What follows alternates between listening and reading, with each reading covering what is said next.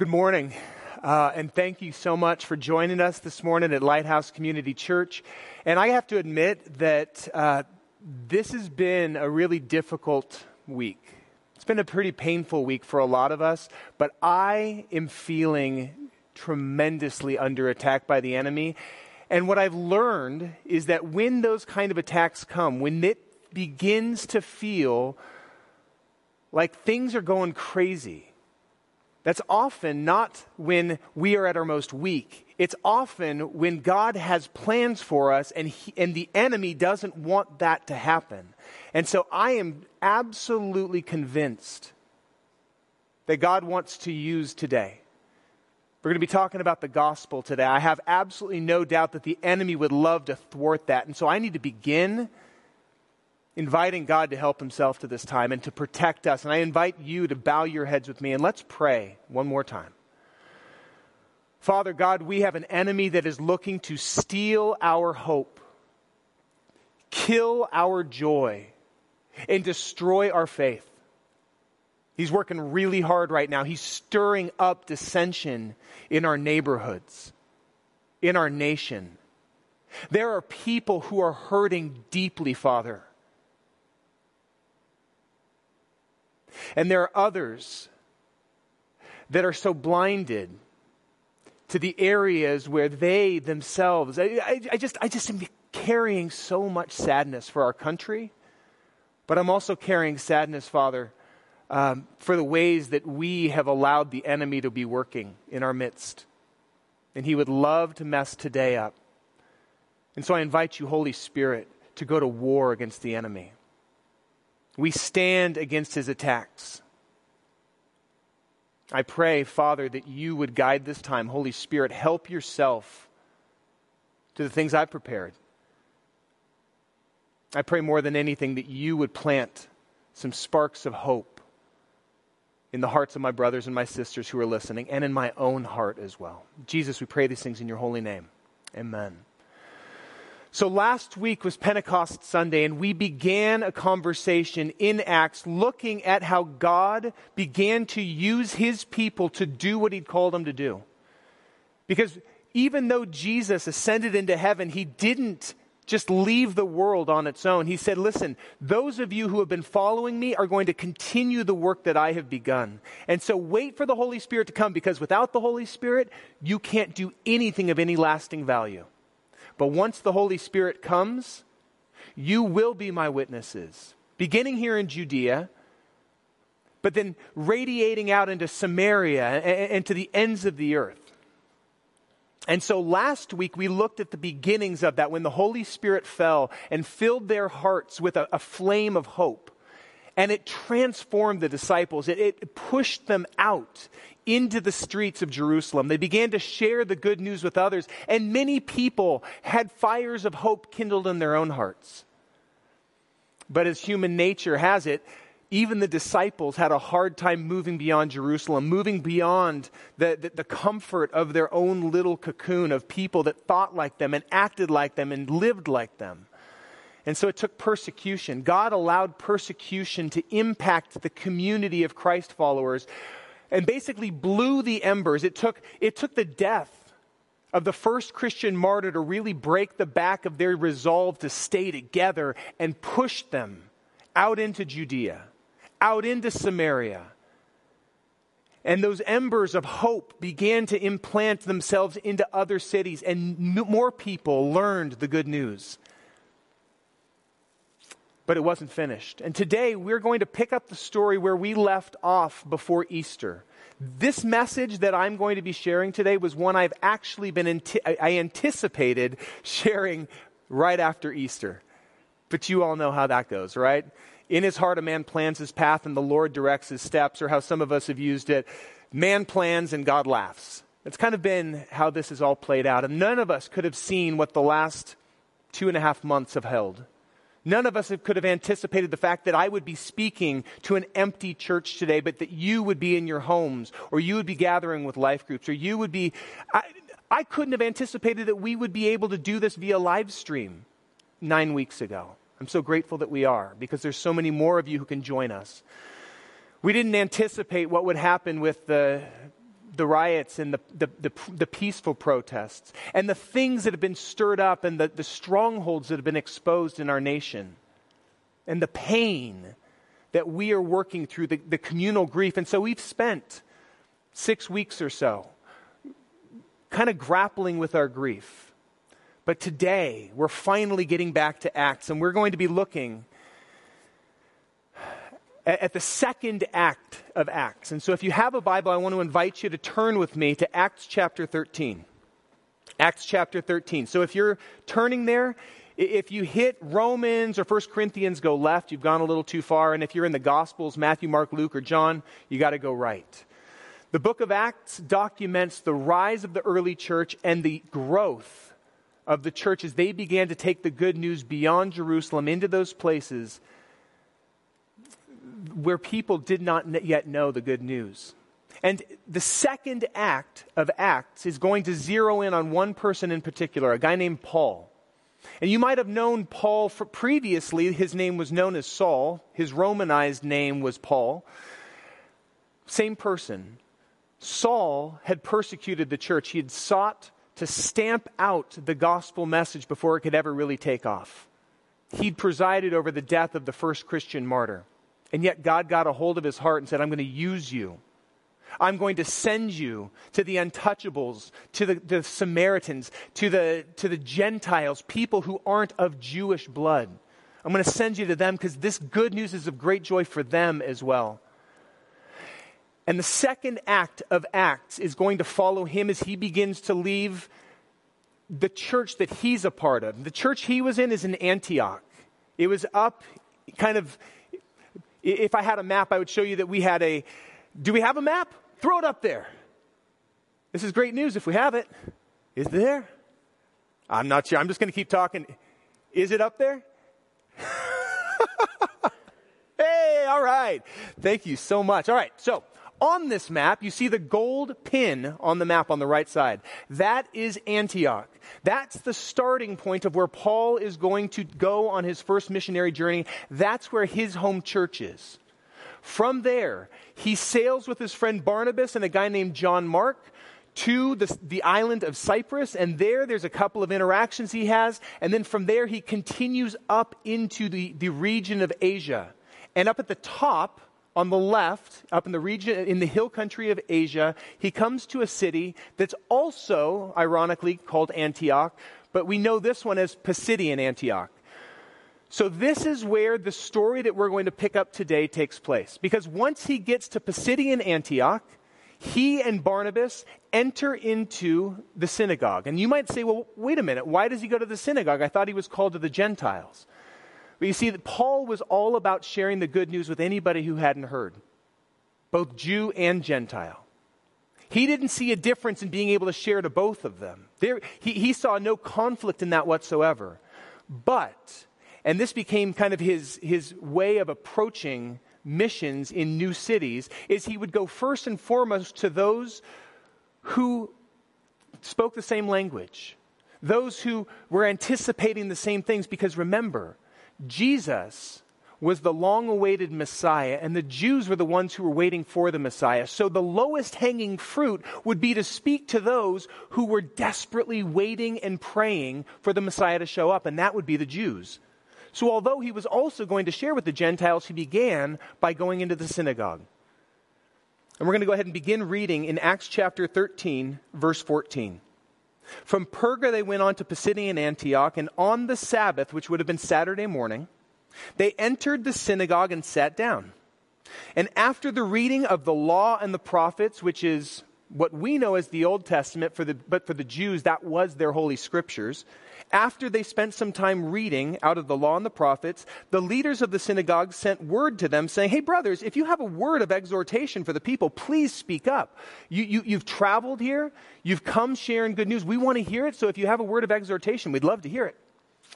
So standing up, Paul motioned with his hands and he said, fellow Israelites and you Gentiles who worship God. So he's speaking to a room full of Jews and Jewish converts. Listen to me. And this is verse 17. The God of the people of Israel chose our ancestors. He made the people prosper during their stay in Egypt. And with mighty power, he led them out of that country and out of slavery. For about 40 years, he endured their conduct, their really bad behavior, their forgetfulness as they wandered through the wilderness.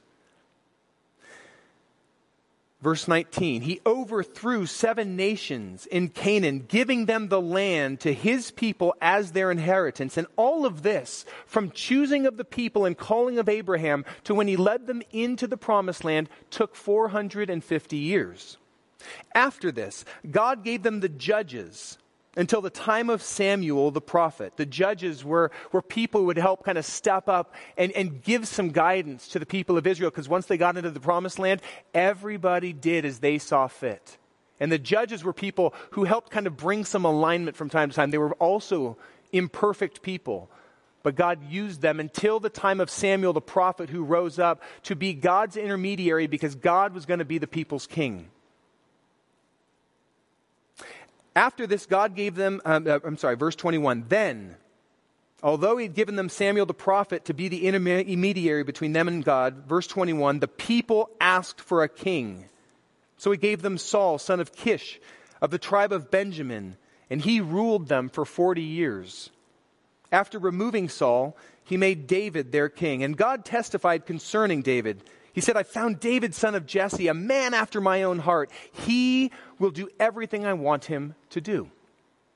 From this man's descendants, God has brought to Israel the Savior Jesus, as he promised. Before the coming of Jesus, John the Baptist preached repentance and baptism to all the people of Israel. But as John was completing his work, he said, who do you suppose I am? I'm not the one you're looking for, but there's one coming after me whose sandals I'm not worthy to untie. Remember, he's talking to people who knew of John the Baptist, had thought that John the Baptist might have been somebody of great importance. And he's saying it wasn't John the Baptist. And then verse 26, he really gets down to the point of what he's trying to share.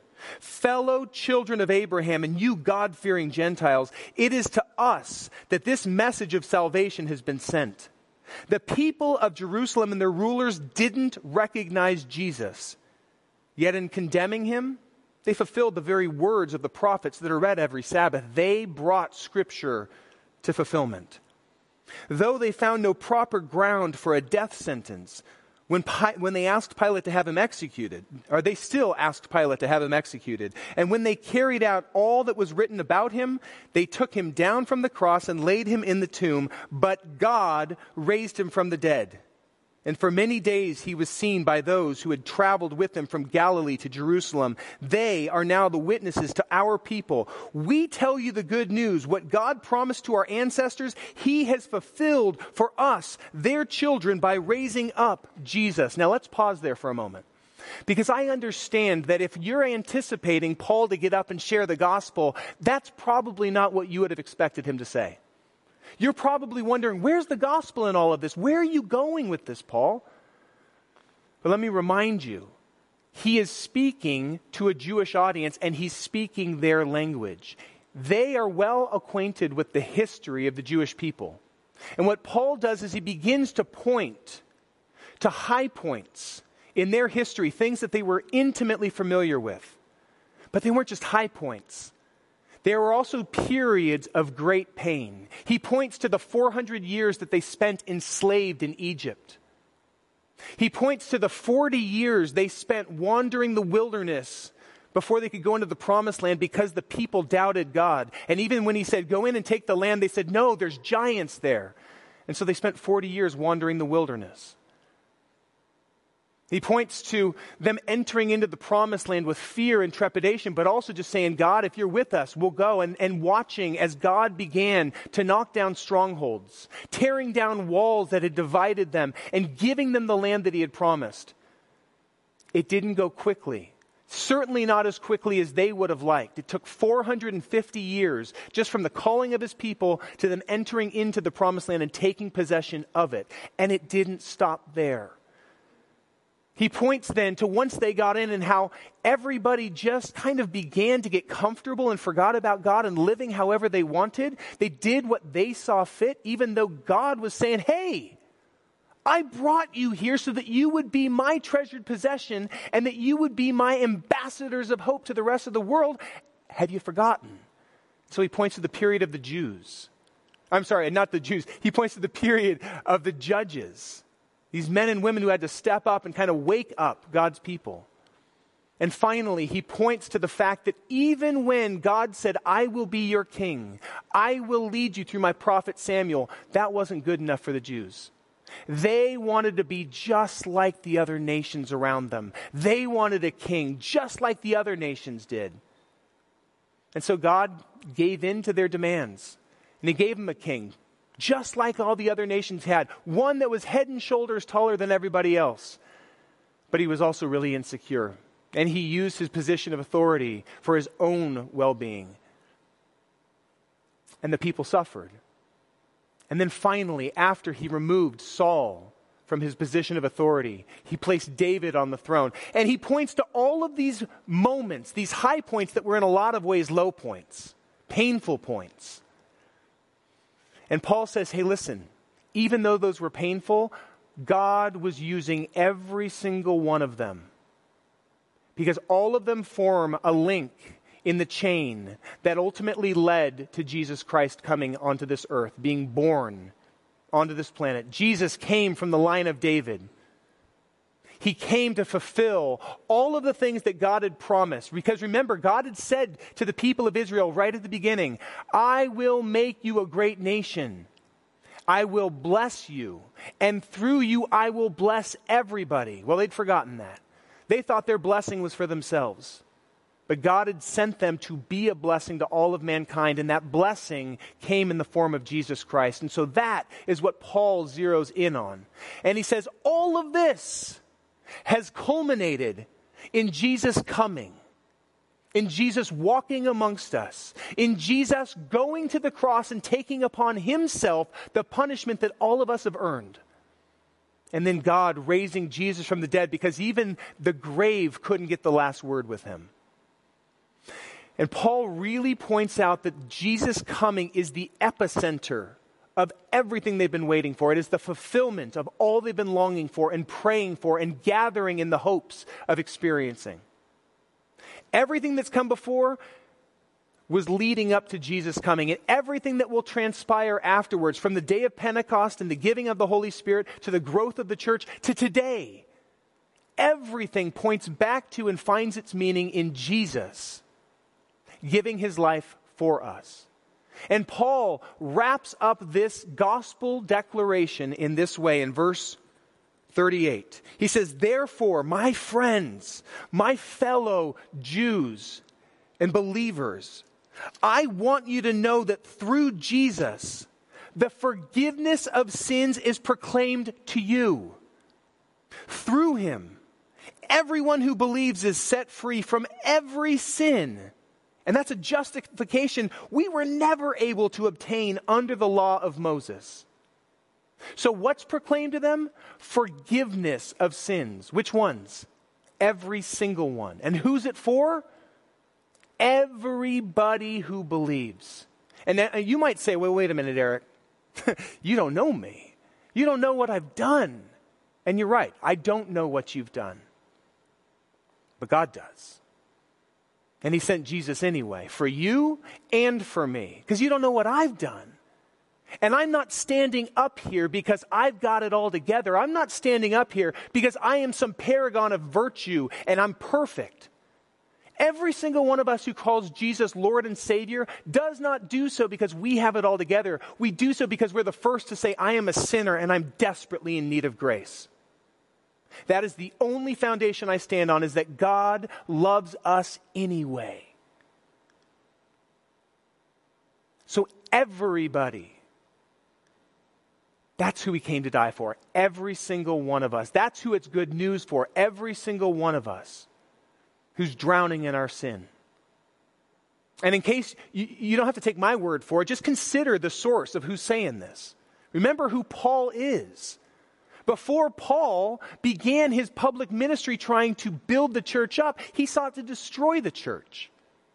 He celebrated, affirmed the stoning to death of the first Christian martyr. He tried to stamp out the sparks of hope that were beginning to catch fire in Jerusalem because he was afraid it would spread. But when God got a hold of his heart, when Jesus met him and showed him how he had been kicking against the very God he was trying to serve, everything changed for Paul. And God used him to powerfully begin to advance the good news.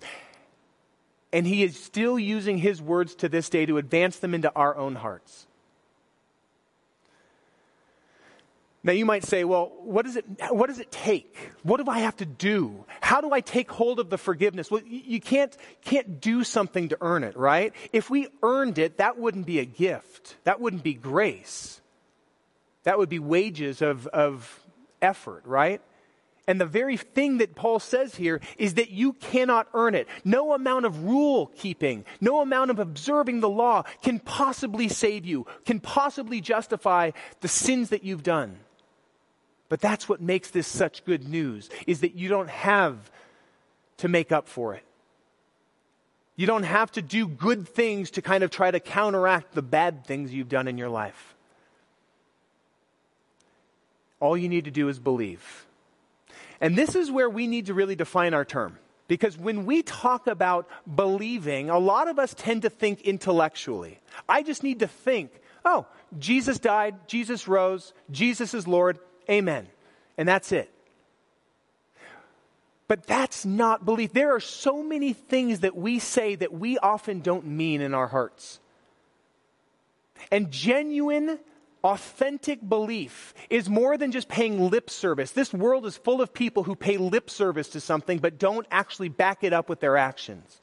And so I've used this analogy before, but I'm going to use it again because it's the best one I've got. This is a brand new chair. We just got them so that we needed a few extra. It's not nearly as sturdy as the chairs I've been using over the last couple of weeks to sit on. It looks a little bit more dinky. It's got a little bit less of a back on it. But I believe that this chair can hold me up. You might say, well, prove it. No, I don't have to prove it. I believe it.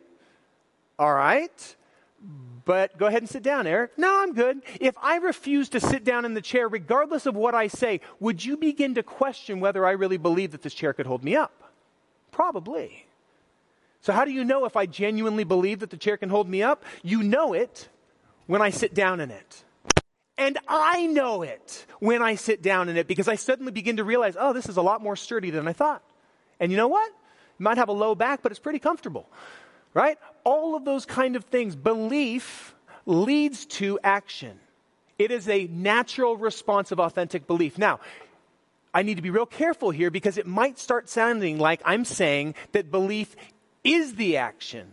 That now you're saying, Eric, I have to do something. No, and I'm simply saying if you genuinely believe in your heart, then it will lead to action. And that action will lead to a deeper sense of belief. Jesus put it this way in John chapter 8. He says, if you are my disciple, then you'll do what I say. And when you do what I say, then you'll know the truth, and the truth will set you free. I believe that Jesus Christ, Jesus who was the Christ, God's anointed Redeemer, gave his life for me 2,000 years ago. I also believe that he rose from the dead. I know there is a tremendous amount of evidence for the fact that he rose from the dead. We've talked about it a number of times, and if you're interested, just email pastor@lighthousecommunity.com and I'll send you the links to those particular conversations because they're important. But I believe that. And I believe that he came and he said, follow me. You know, it's interesting that when Jesus began to go out and invite people to be his followers, to be his disciples, he never said, hey, pray this prayer, as if that was the end point.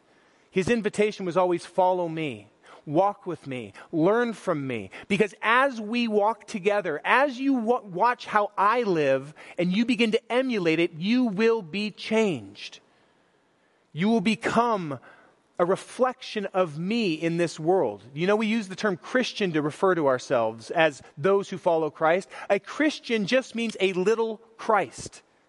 That's what we long to be, is a small reflection of Jesus in our particular sphere of influence.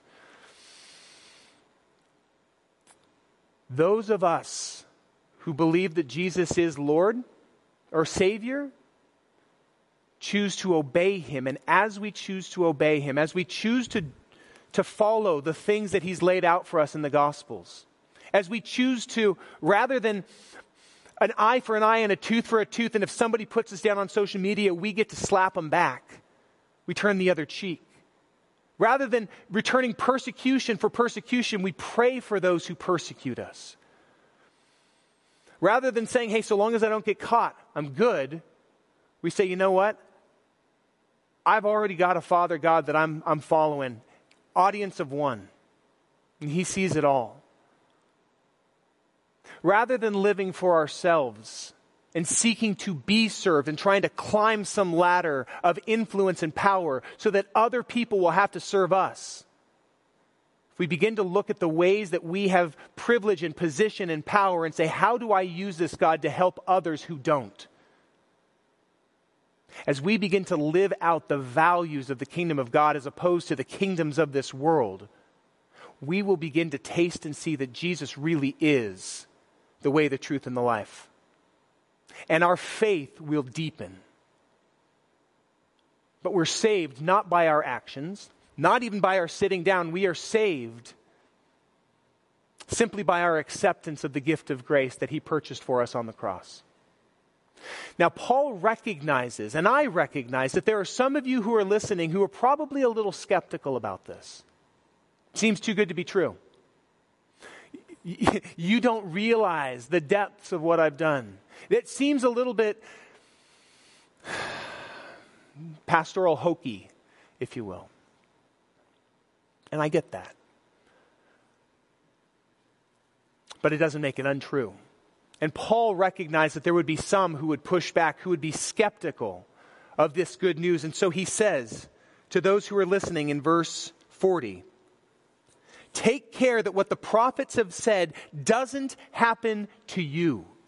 And then he quotes from Habakkuk, the prophet Habakkuk. He says, look, you scoffers, wonder and perish, for I'm going to do something in your days that you would never believe even if someone told you.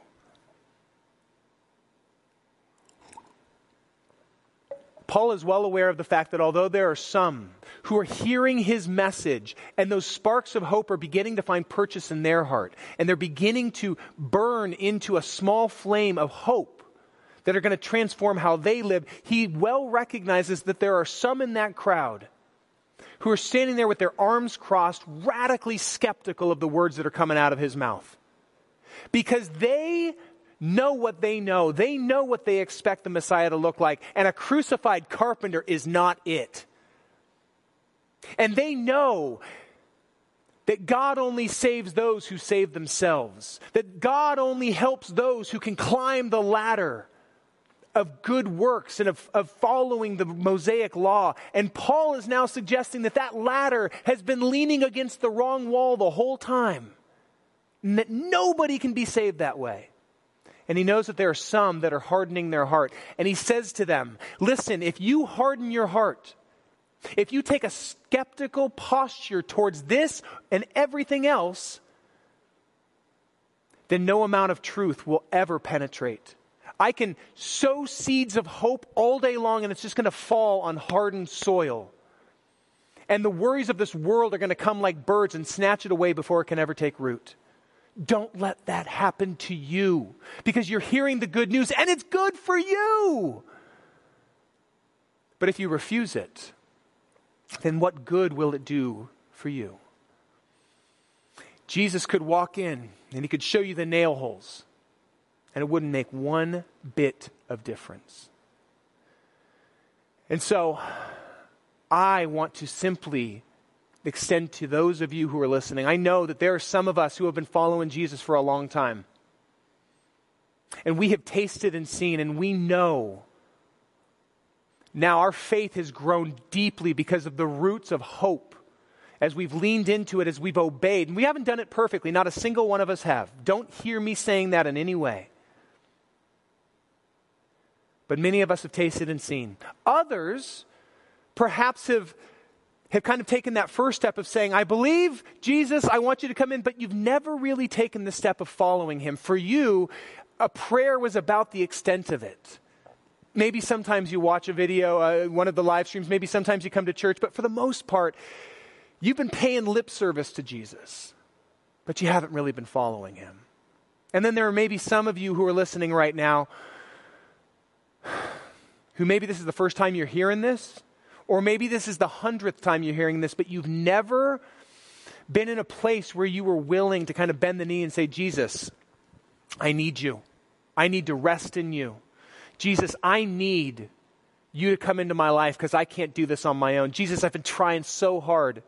And I feel so guilty. And to all of us, whether we've been walking for a really long time and following for a really long time, or we've never taken a step in the direction of Jesus, I want you to know that Jesus came and he gave his life for you. That's how deeply he loves you. And God raised him from the dead. The grave couldn't hold him in. And he proved once and for all that he was who he said he was, and he could do what he said he could do, namely to save us and forgive our sins so that we can be restored back into relationship with our Father. Back into the purpose for which we were called, namely to be reflections of his heart into this world that so desperately needs hope. Our world is hurting. And he needs people who are willing to say, not only, Jesus, I trust you, and I want you to be my Savior, but people who say, Jesus, I want you to be my Lord. I want to rest in you, and I want to follow you, and I want to be used by you. Shape me in your image so that I can help others. And if that's you this morning, if you genuinely feel, God, I want you to help, because I've reached my end. I've tried it all my own. Then I'm just going to, and this is going to sound ironic, but I am going to pray a prayer. It is not how you are saved, but it is an acknowledgement of your willingness and your intent to follow. And so, Father, and if what I'm about to pray is a reflection or resonates with your heart, then I invite you to pray it along with me. Father God, I need you. And Jesus, I believe that you came to save me. Jesus, I believe that you died for me and for others like me. Jesus, I believe that the grave couldn't hold you in and that you raised from the dead. And Jesus, I believe that you are inviting me to come home, to stop running, to stop trying to do it on my own. And Jesus, I have a whole lot of questions. Because I know that I don't know everything. But I know that I want to know you. So Jesus, I invite you to help yourself to my life. I choose this moment to follow you. I know I won't do it perfectly. Holy Spirit, I need you to help me. Would you come into my heart? Would you begin to clear house? Would you begin to expose the things in me that are contrary to the things in you? And God, would you peel the scales away from my eyes so that I can see this world and my neighbors, and my family, and my world through your eyes.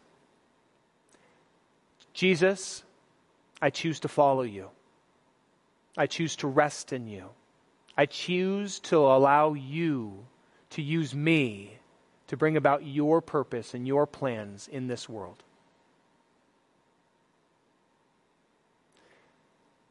Pray these things, Jesus, in your holy name. Amen.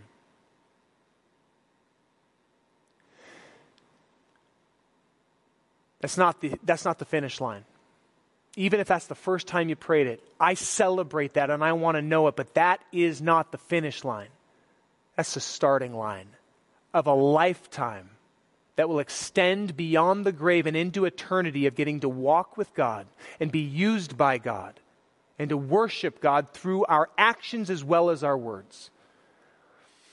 Now, if you chose to pray that prayer, whether it was for the 10th time, like a rededication of your heart, or it was the first time, we want to know about it. And I want you to share it with somebody else. Please don't keep it to yourself, but also share it with us. We want to know, because here's what I know.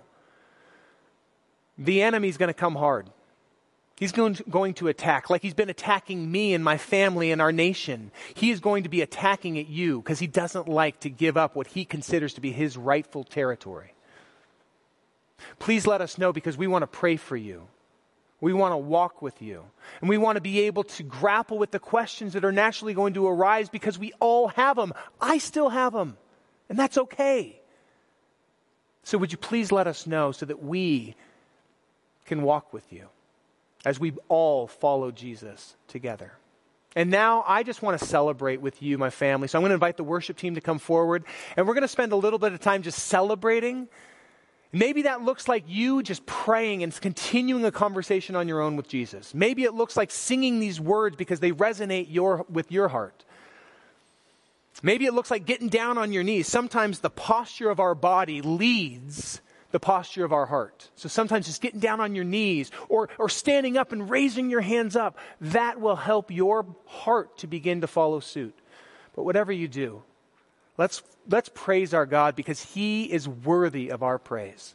Let's worship together.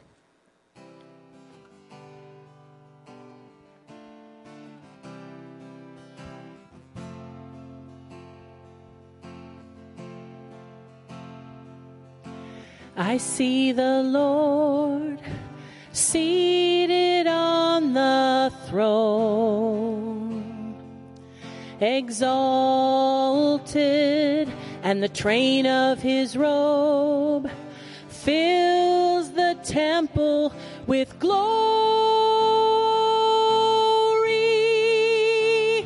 and the whole earth is filled, and the whole earth is filled, and the whole earth is filled with his glory.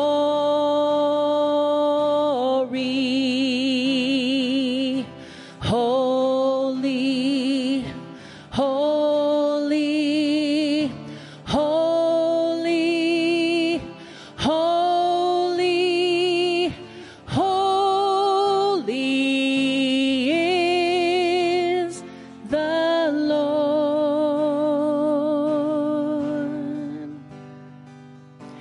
I see the throne, Lord, seated on the throne, exalted, and the train of his robe fills the temple with glory, and the whole earth is filled, and the whole earth is filled, and the whole earth is filled with his glory.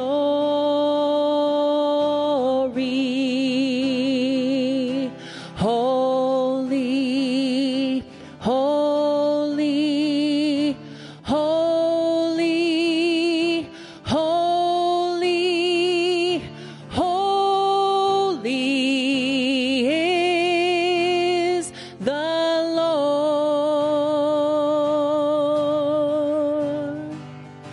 Holy,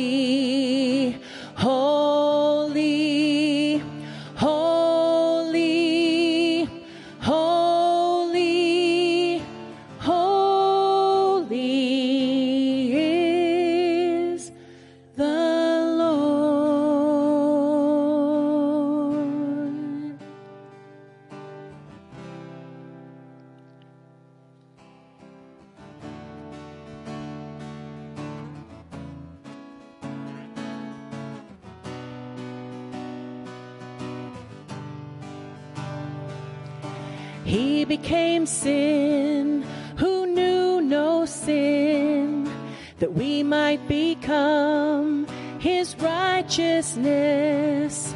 He humbled himself and carried the cross. Love so amazing, love so amazing. Jesus Messiah, name above all names, blessed Redeemer, Emmanuel,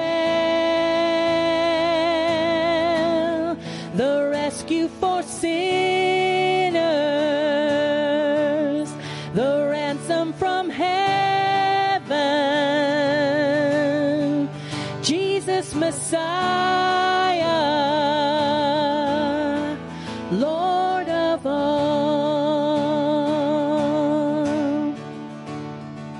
His body the bread, his blood the wine, broken and poured out, fall for love. The whole earth trembled and the veil was torn. Love so amazing, love so amazing. Jesus Messiah, name above all names, blessed Redeemer, Emmanuel, the rescue for sinners, the ransom from heaven, Jesus Messiah, Lord of all. All our hope is in you. All our hope is in you. All the glory to you, God, the light of the world, Jesus Messiah, name above all names, blessed Redeemer, Emmanuel, the rescue for sinners, the ransom from heaven, Jesus Messiah, Lord of all. Jesus Messiah, Lord of all. Jesus Messiah, Lord of all.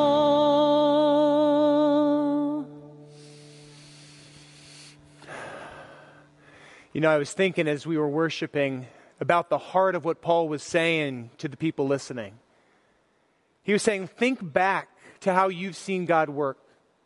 Even when it seemed like he was absent, even during those 400 years of slavery, even as you wandered through the wilderness, even as you sat under the leadership of Saul, even as you waited hundreds of years for Jesus or the Messiah to come, God was using even that to bring about his purpose and his plans. No, it didn't go at the speed you would have liked.